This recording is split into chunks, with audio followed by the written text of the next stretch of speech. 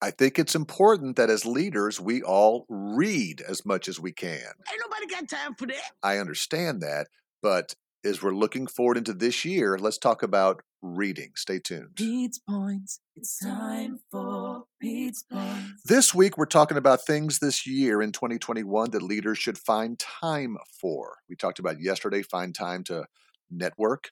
I want you to find time to read.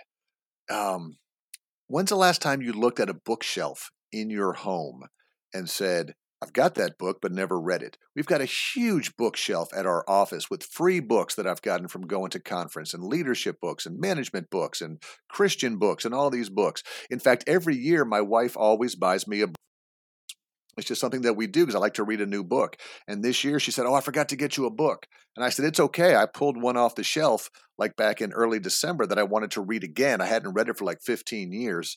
And it's a great book. And someone got me thinking about it recently. So I want to do that. Whether it's magazines, blogs, journals, again, we might find ourselves needing to read to be up to date on what's happening, to be up to date with the latest trends.